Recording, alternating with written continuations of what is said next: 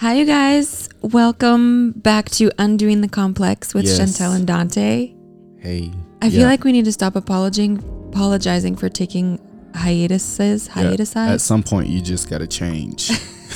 You can't just keep saying sorry. And maybe people don't sorry. even notice. Maybe people have no idea Oh, that our weekly podcast is now bi or tri-weekly. Yeah, I don't think that they notice, but the algorithms notice. And they're like, okay, you don't want to be consistent. We got you.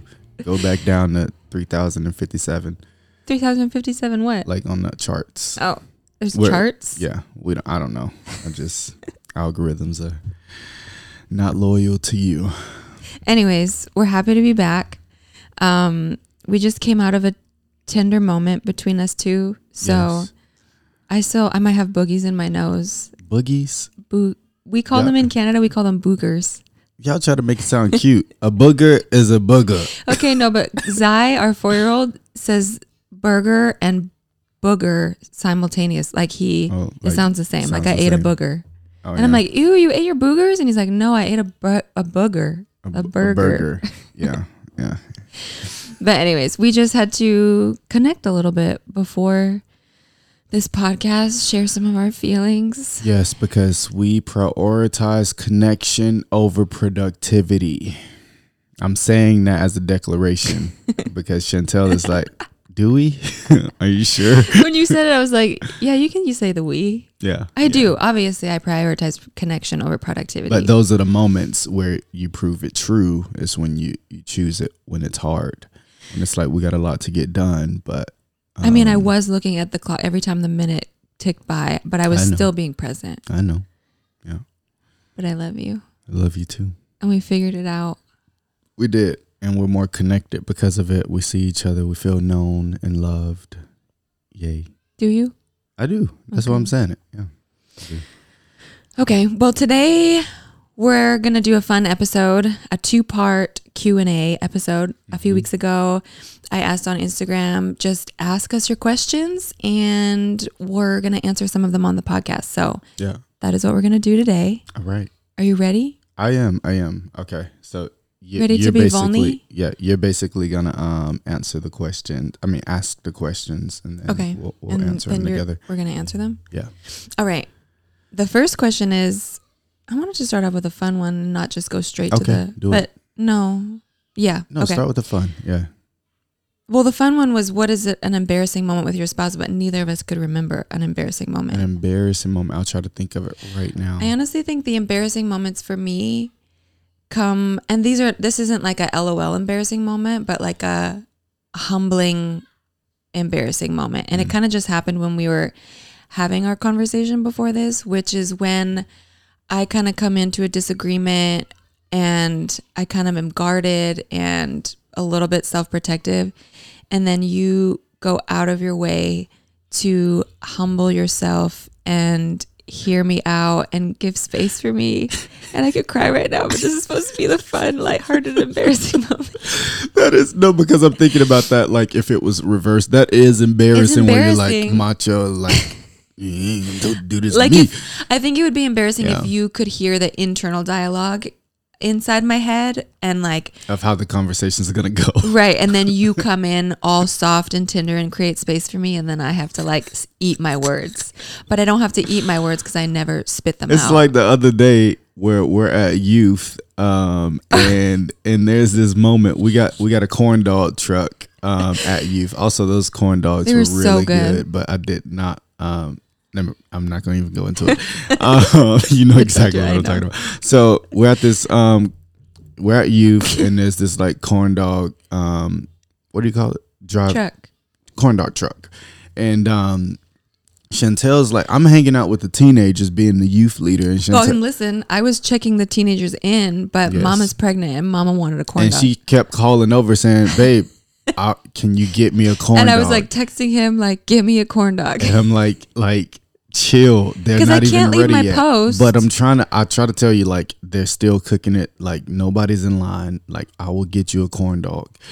But then once people started lining up, there was 7 people already in front. Yeah. And you know, with food trucks, you're it could either be quick or you could be there all night. You can be waiting forever. So that's true. So I go in line. I'm waiting in line to go get her a corn dog, and a lady walks up to me, a mom, and she is like, "Hey, I have an extra corn dog. Like, do you want it?" Because I bought too many, and I'm like, "Oh yeah, that's amazing." And then I look over and see my wife, and I tell her, "Actually, my wife is pregnant and hungry. Could she have it instead?" She was like, "Oh yeah," and she was like, "Okay, I'll take it over to her." So then in my scene, I'm sitting there waiting for my corn dog. I'm texting him like, "Babe, give me my corn dog," and I'm like motioning him over to the truck, and then I'm just sitting there waiting, and then this mom comes up to me and gives me a corn dog, and I'm like, "Oh, that's so sweet of you." And I turn around, I'm like, "Babe, see, look, she got me a corn dog even though you didn't get me one." And then y'all know I felt so good in this moment, and I delivered my moment. And I'm like, actually, I'm the one who sent her for you to get that corn dog. And then that's the moment when I ate my words. Yeah. And then I ate my corn dog. Yeah. But your face was it was a really good face. I enjoyed it. I did. So that's like my embarrassing moment. I mean, it's not really an LOL embarrassing moment. I'm sure we have more. I don't know if you can think of one. I don't. Like when you fart in front of me? No, I don't get embarrassed by that anymore. Yeah. If it no. If it slips out when I don't intend it to. I was gonna say the one time that happened with me in front of you. If it happens when that was funny. That was embarrassing. You were so embarrassed. I covered you though. I got you. Because he was giving. Maybe it's too much. Oh, you're gonna. Oh, go ahead. Oh, I wasn't gonna be the one. I wasn't gonna be the one to share that. Listen, wait. Before you even say this, can you imagine if I shared that moment before you gave me permission? That would be the end of me.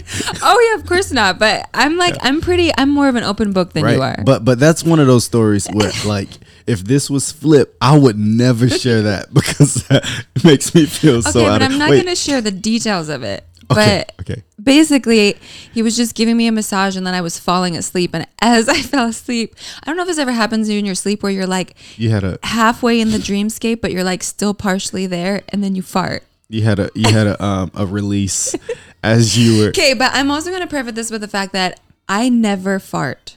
Yeah. Right? Tell the people. Yo, it is actually true. Like she never. I thought it was like. He thought I was lying when we first got married. Yeah. When I said like I don't get gas. Girl, you will slip up at some point. And time goes on, and I'm like, oh my God, I think you only fart like 3 times a year. Like, cause I log them, you know. Like, whereas me, I'm like, you know, that's 3 times before you even roll out of bed. First of all, it ain't that bad. I'm not like on the scale of flabbergasters.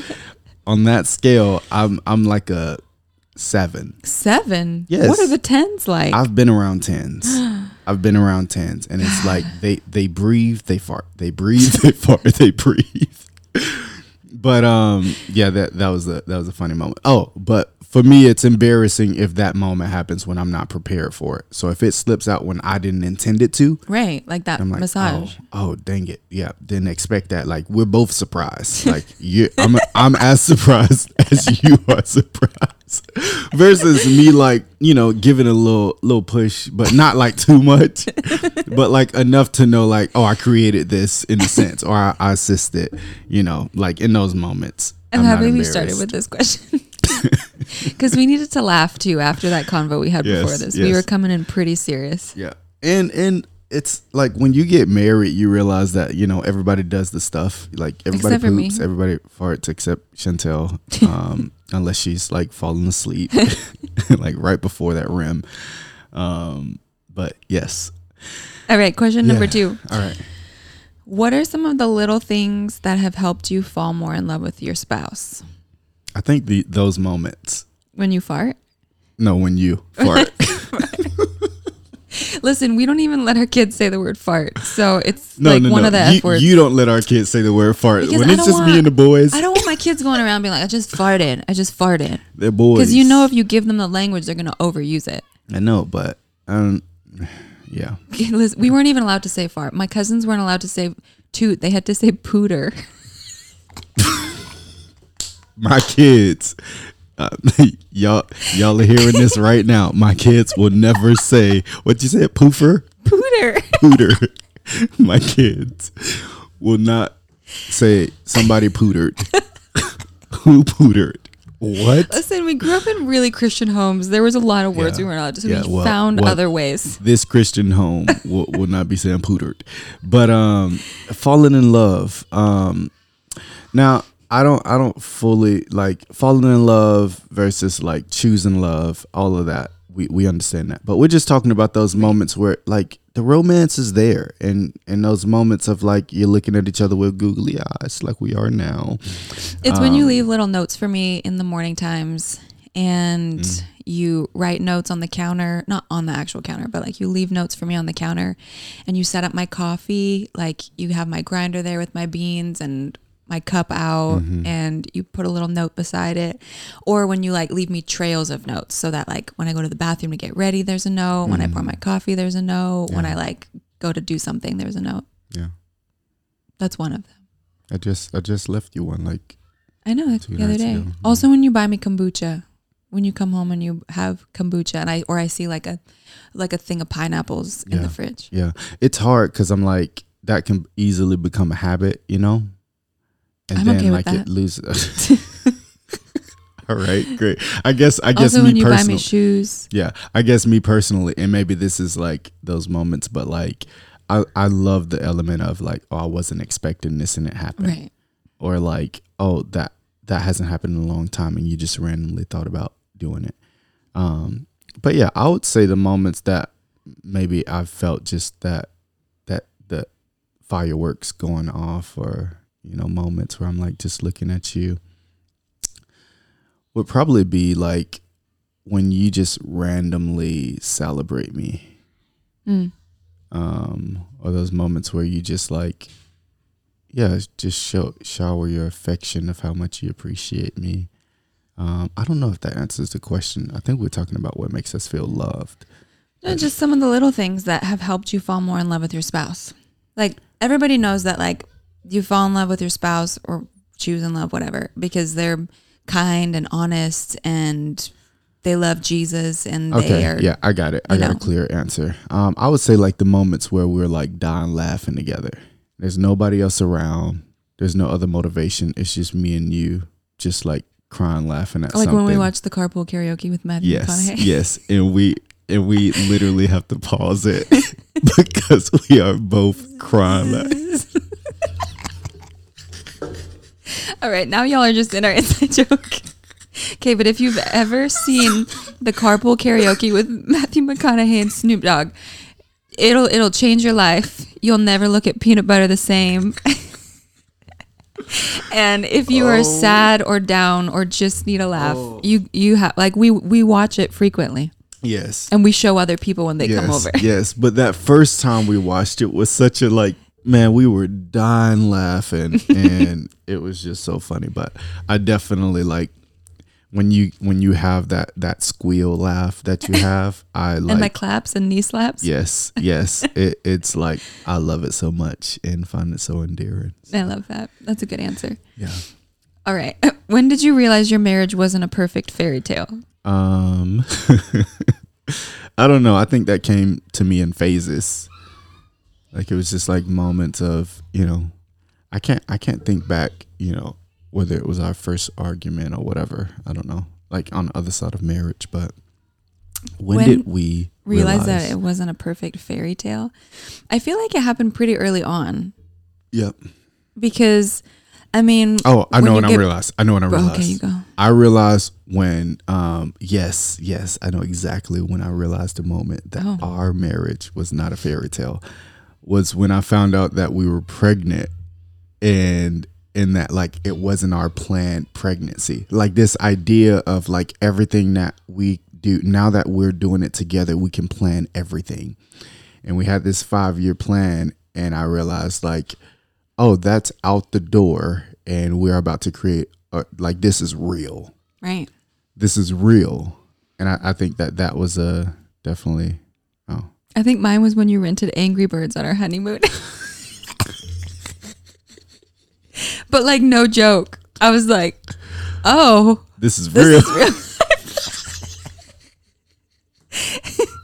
He literally goes to the Red Box. It's our honeymoon. Right. And he goes to the Red Box to pick out 2 movies. This is crazy. I can't remember the other one. Oh, I remember the other one. It was Ant-Man. Yes, and I was thinking he's going to come back with like probably one chick flick and then like one for him or like 2 that we would like, and he gets back in the car. I'm with you on this. I look back on that moment. I'm with you. I'm like, what was I thinking? And he rented Angry Birds and Ant-Man, and I remember being like, so confused. I did. Like, what the? And I'm pretty sure I watched both of those movies by myself. I think I came out halfway through. Oh yeah, you Angry did. Birds. You did. Yeah. But I was angry. Yeah. Yeah. And you just snuggled up right next to me, and yeah.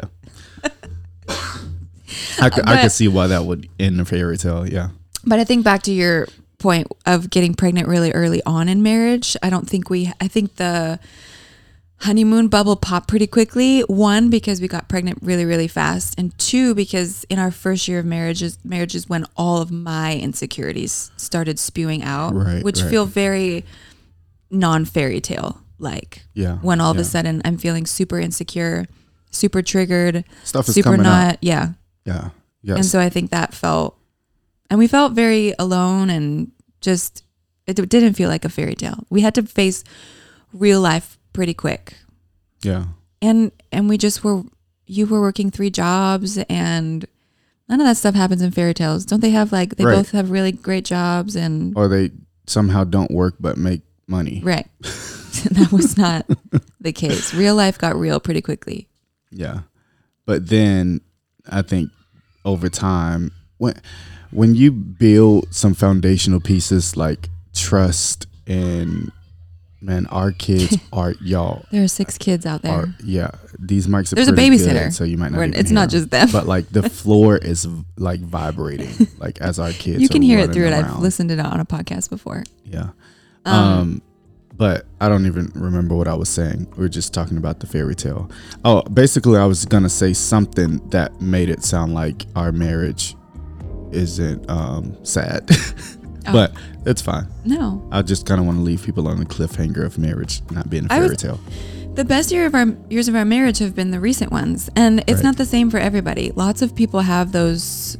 I mean, I don't even like the idea of the honeymoon phase, but I think you get to choose that, but I also think there's just realistically all of those love chemicals, which are very biological, and it's very real that all those chemicals coursing through your brains and your body create a honeymoon phase feeling. Is it for bonding?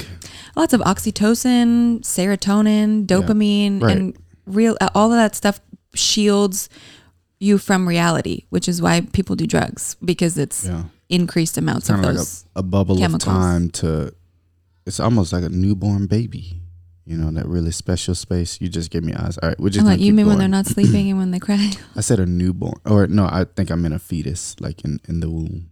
Oh, like when it's in that sacred space of growth and development, and it's getting so many nutrients and all of these things, and it's like the perfect world.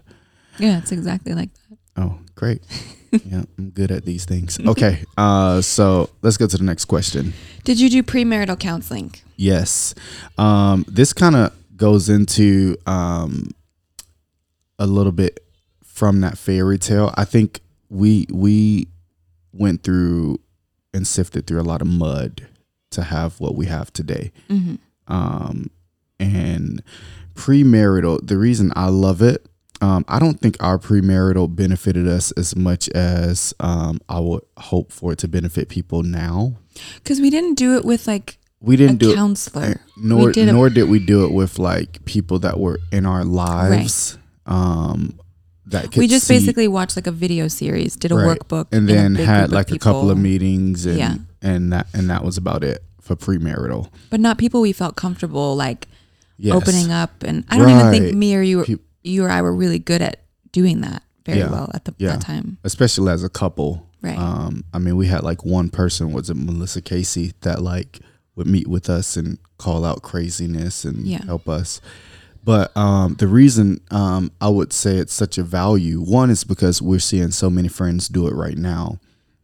And our closest friends do a lot of premarital with people. Mm-hmm. And so we get to see kind of firsthand even like the value of it. And we're doing some premarital with some people, and you. I think a lot of times people do premarital in hopes to like be perfectly ready, or they just do it to check off the box, or to check off the box, whatever culture you're in, or whatever it is.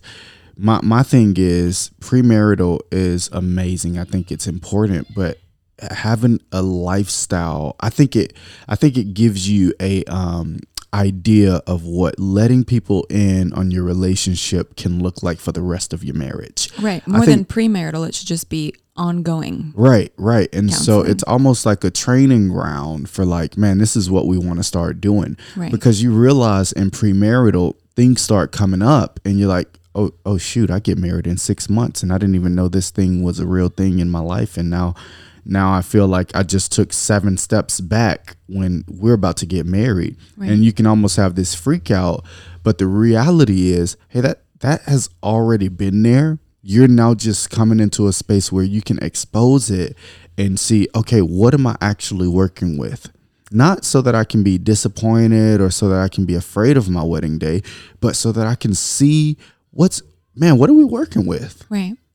And having people to walk you through marriage, before marriage, during marriage, all throughout, right, gives you another set of eyes, ears, and hearts that are invested into your marriage. Because for us, when we were dating, we thought we were experts at dating, right, and we would even meet with other dating couples who were dating at the time when we were dating, because our eyes were the only ones on our relationship, minus friends and stuff, but all of our friends were single. And so counseling gave other eyes, ears, and hearts into our relationship, where they could see stuff that we couldn't see, call out stuff that we couldn't see, but also create that accountability in our marriage. And we've seen people all throughout our marriage now. So we did premarital counseling, but that wasn't a game changer for me, because I don't think it actually set us up.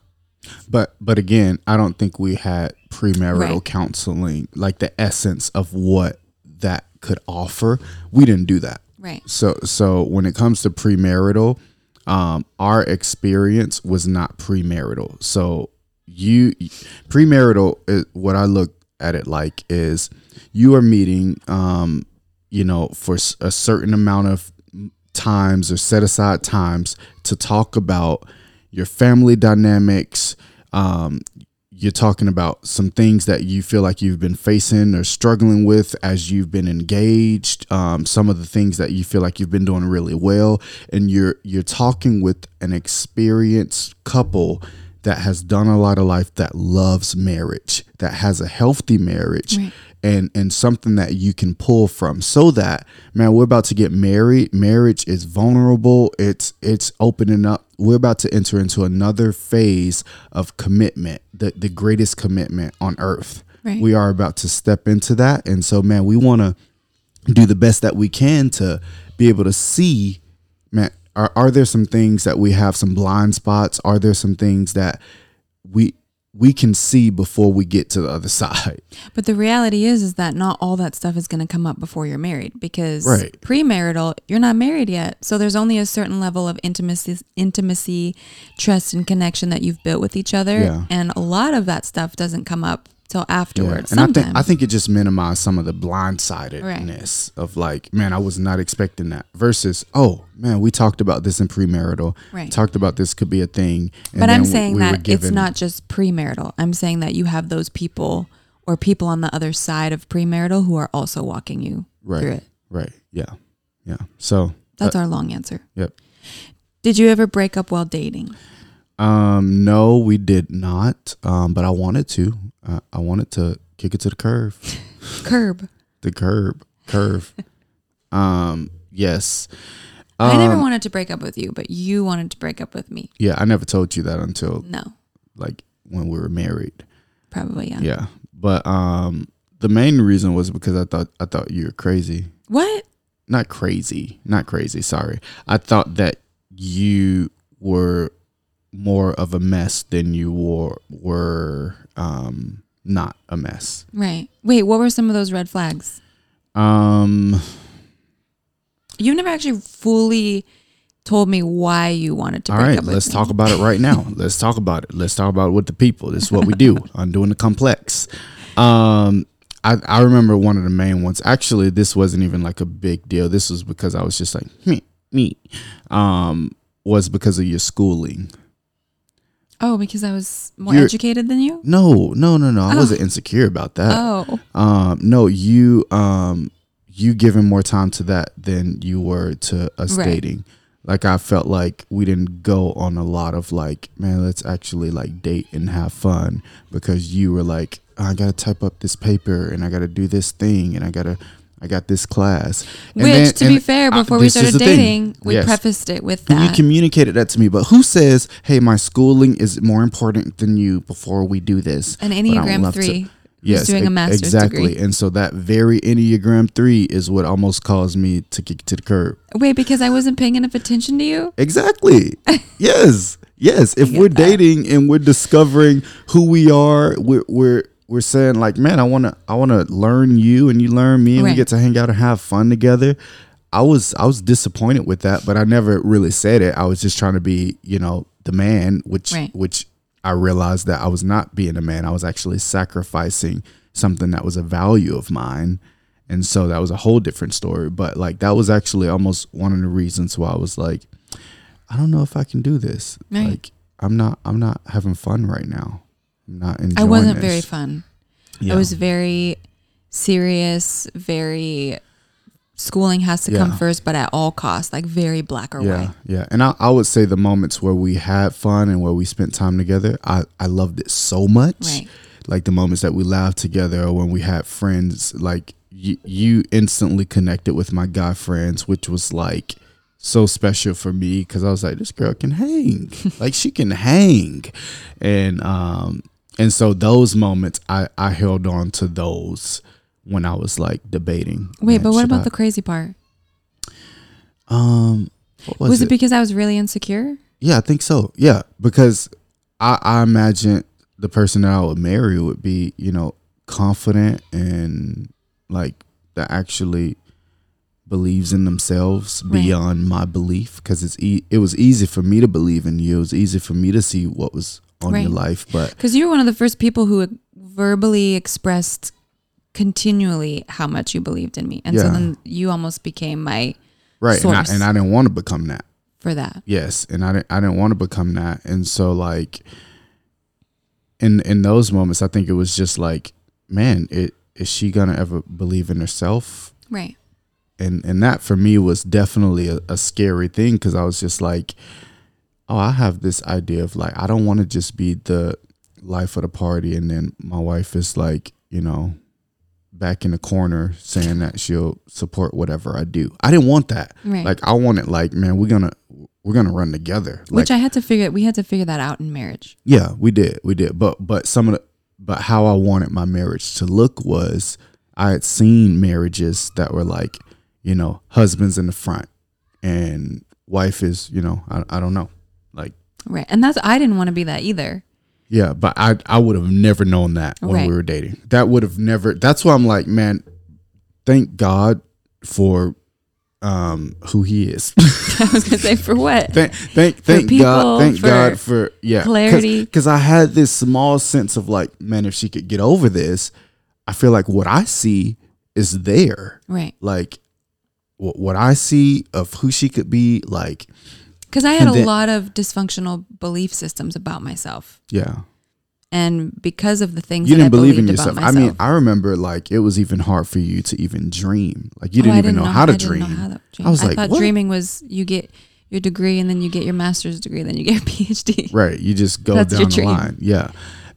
But I remember a big moment was actually Melissa Casey, who was a pastor in our environment, and she chose you.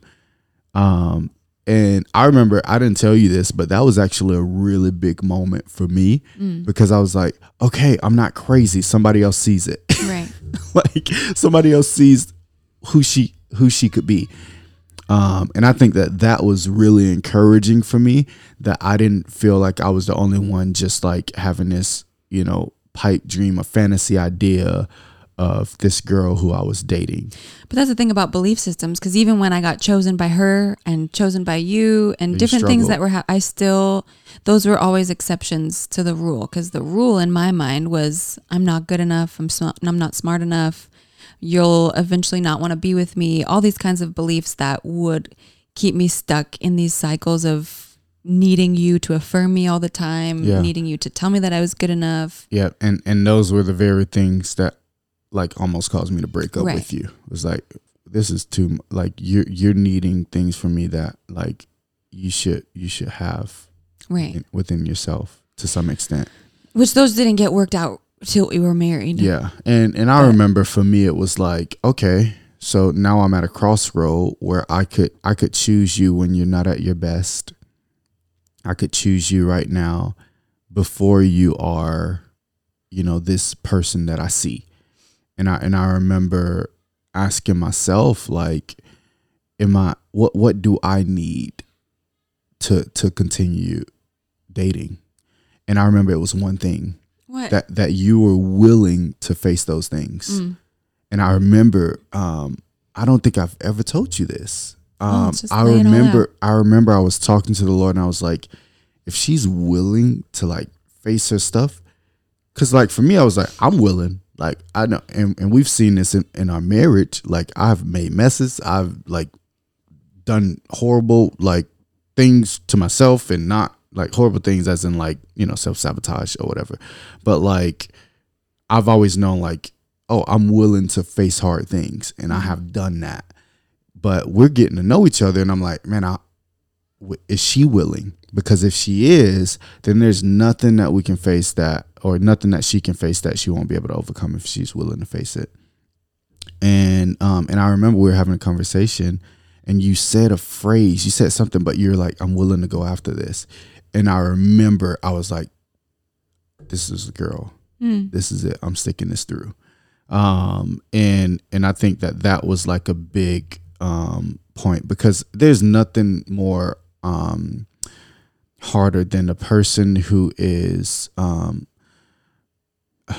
not willing to face what they see in their life. That's a problem. That I think that's a pet peeve of mine. Like if somebody sees where they're not, healthy, or they see where they're not, but they're unwilling to actually go after it. Right.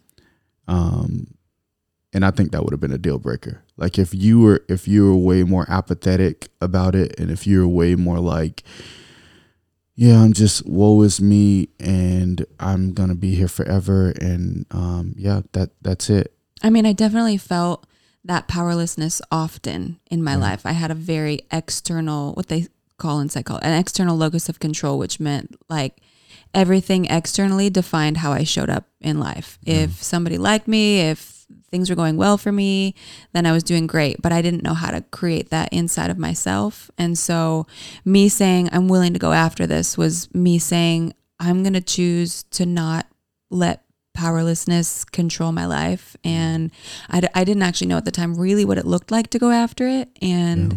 But putting in the work and being willing to ask for help and go after those cycles, because I was stuck in a lot of cycles because of my belief systems.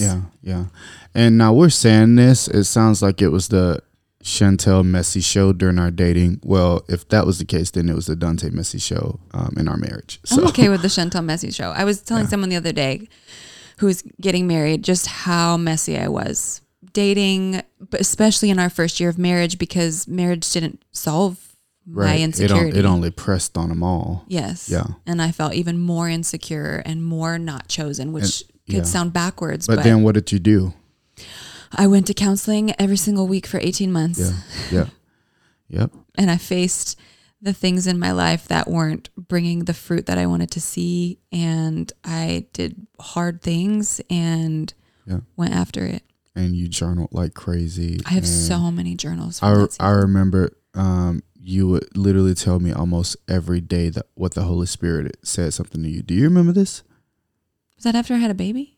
I guess it was part of that was in that season. I remember saying to you, babe, do you realize you've come to me like every day with something that he's spoken to you, and I'm physically seeing how your choices are changing, and how your responses to life and things coming up are changing as you're having these moments. So it was pretty crazy to even just watch that. And so, yeah. We veered very far from the question, but Yeah. that was, did you ever break up while dating? Let's do one more. Okay. And that's part one. Great. Oh, who had the hardest time adjusting in marriage? All right.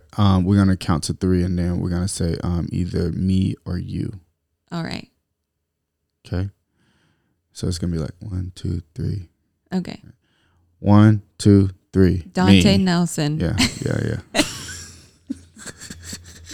Because you were 12 years old. Chill. Chill.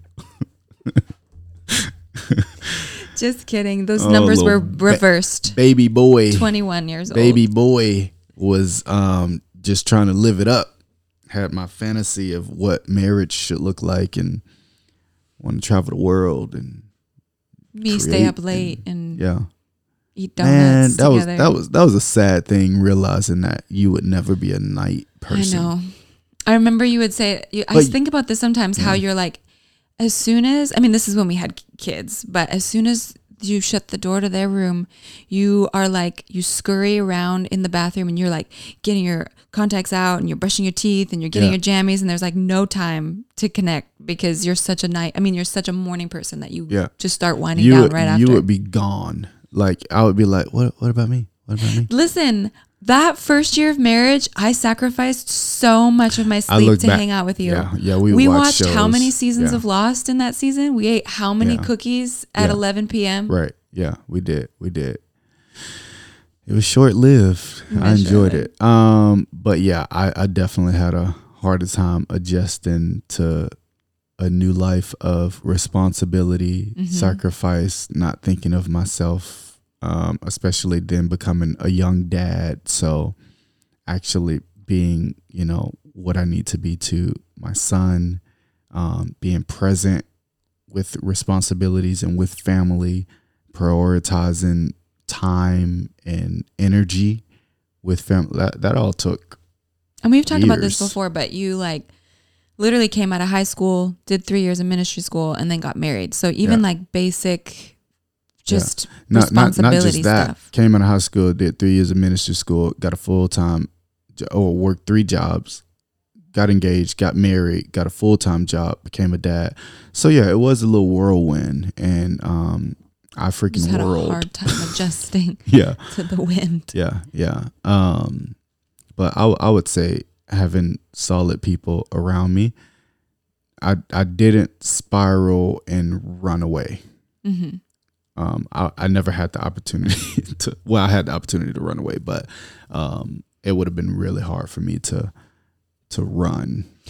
I mean, apart from all that, marriage is a huge adjustment. And even talking to people recently who have recently got married and feeling, man, I wish I would have had people to process after I got married, and just the big change that comes. It's like wedding day is such a big hype.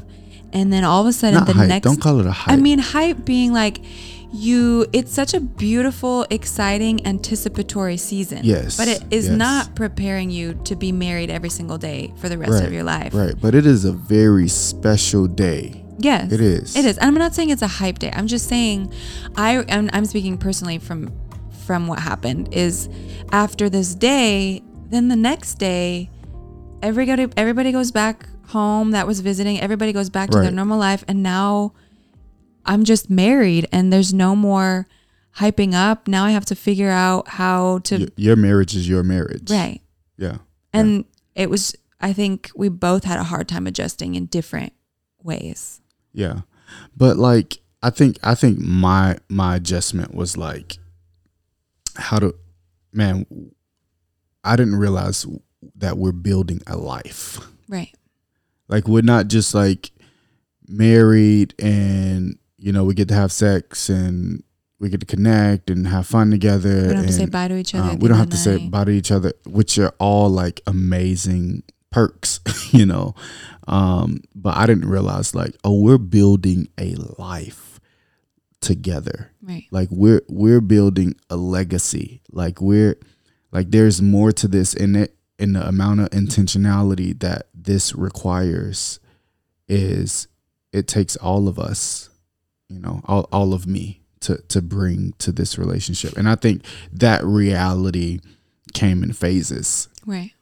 Of like, oh, this is like, I'm bringing all of me. And if I got things that are going on inside of me that is causing our marriage to suffer, then I have to face those things. Whereas when you're single, you got things that are, messing up your life, or things that are dragging you, or whatever it is, you really, to some extent, you're not really affecting the people around you. What am I trying to say? When you're single and you make messes, or you do things, or you're struggling internally, it really just affects you. Of course, it affects your community and the people around you. You disconnect from them, but at the end of the day, people are like, man, that sucks. But then they go home, or they go to their room, and great.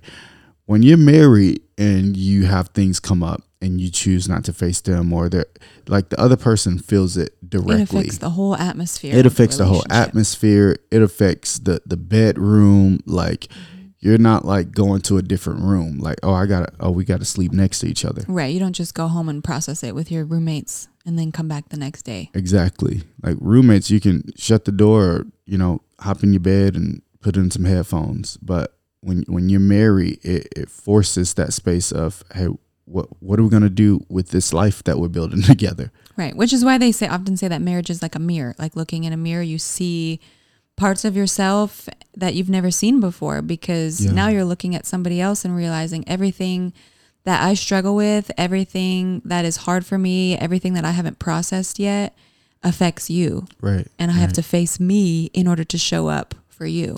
Yeah. And so I think, just to answer this question, I was the one who struggled the most. And because I had a lot of fantasy ideas of what I thought marriage was, and of my own life. I think I had to face a lot more pain than I thought I had. I think marriage brought up things in me that I chose to be in denial about, and until it literally just erupted and caused either messes or caused me to disconnect and have to figure out what was going on inside of me. Mm-hmm. And I think that the reality of, getting married is one of the most beautiful things that you could do, but it's also one of the most challenging things that you are saying yes to. Mm-hmm. You are saying yes to building a life beyond yourself, and what that is, what it demands of you is all of you, but the reward is what we have right now. Right. And what we're building. Yeah. And continue to build. And it's fun. It is fun when you have good foundational work done and you get to build and create together and run together. But it's hard. Like, we had a conversation right before this Zoom, or not Zoom call, right before this podcast. We had a conversation because we needed to connect. Mm-hmm. Like, it's not just black and white where you're just like robotic, but it is a lot of fun though. And it's a laying your life down, and people don't fully know the cost of laying your life down. And until you're laying that thing down. Yes. When you're realizing like, I got to include this into the package. Oh, this doesn't just get kept over there. Or unless we can't move as fast as I want to. Unless you sign prenuptials. I should have signed prenuptials. We don't have any money. We didn't have any money. Didn't even have anything to. Like, what would you be getting? Oh, my Air Force Ones. Yes. But yeah, and that's why we believe in a biblical marriage. The two became one, and Jesus be the center of it all. That was it. I meant that, but I just said that as a joke. So on that note, we are going to close off part 1 of this Q&A. Yes. And next week we got some more juicy questions about marriage, about family, an exercise routine, maybe. Yeah, I got one. Oh, you have an exercise routine? Yeah. What is it? Getting out of bed in the morning? I do one crunch in the morning. That That's a dad joke. I do one crunch and I'm done. All right, babe. we I'm won't gonna be get hearing it back from though. him. Baby, I've been hearing this for 6 years. My exercise journey will return. 6 years. My we've body. been talking about his I look at my exercise body in the journey. morning. My body's like, bro, imagine what we could be. Yeah, you could be something great. I know. You're good. I know. All right. With that, thank y'all for watching Undoing the Complex or Or listening to Undoing the Complex. We love you guys. Appreciate you guys. We'll be back. Bye.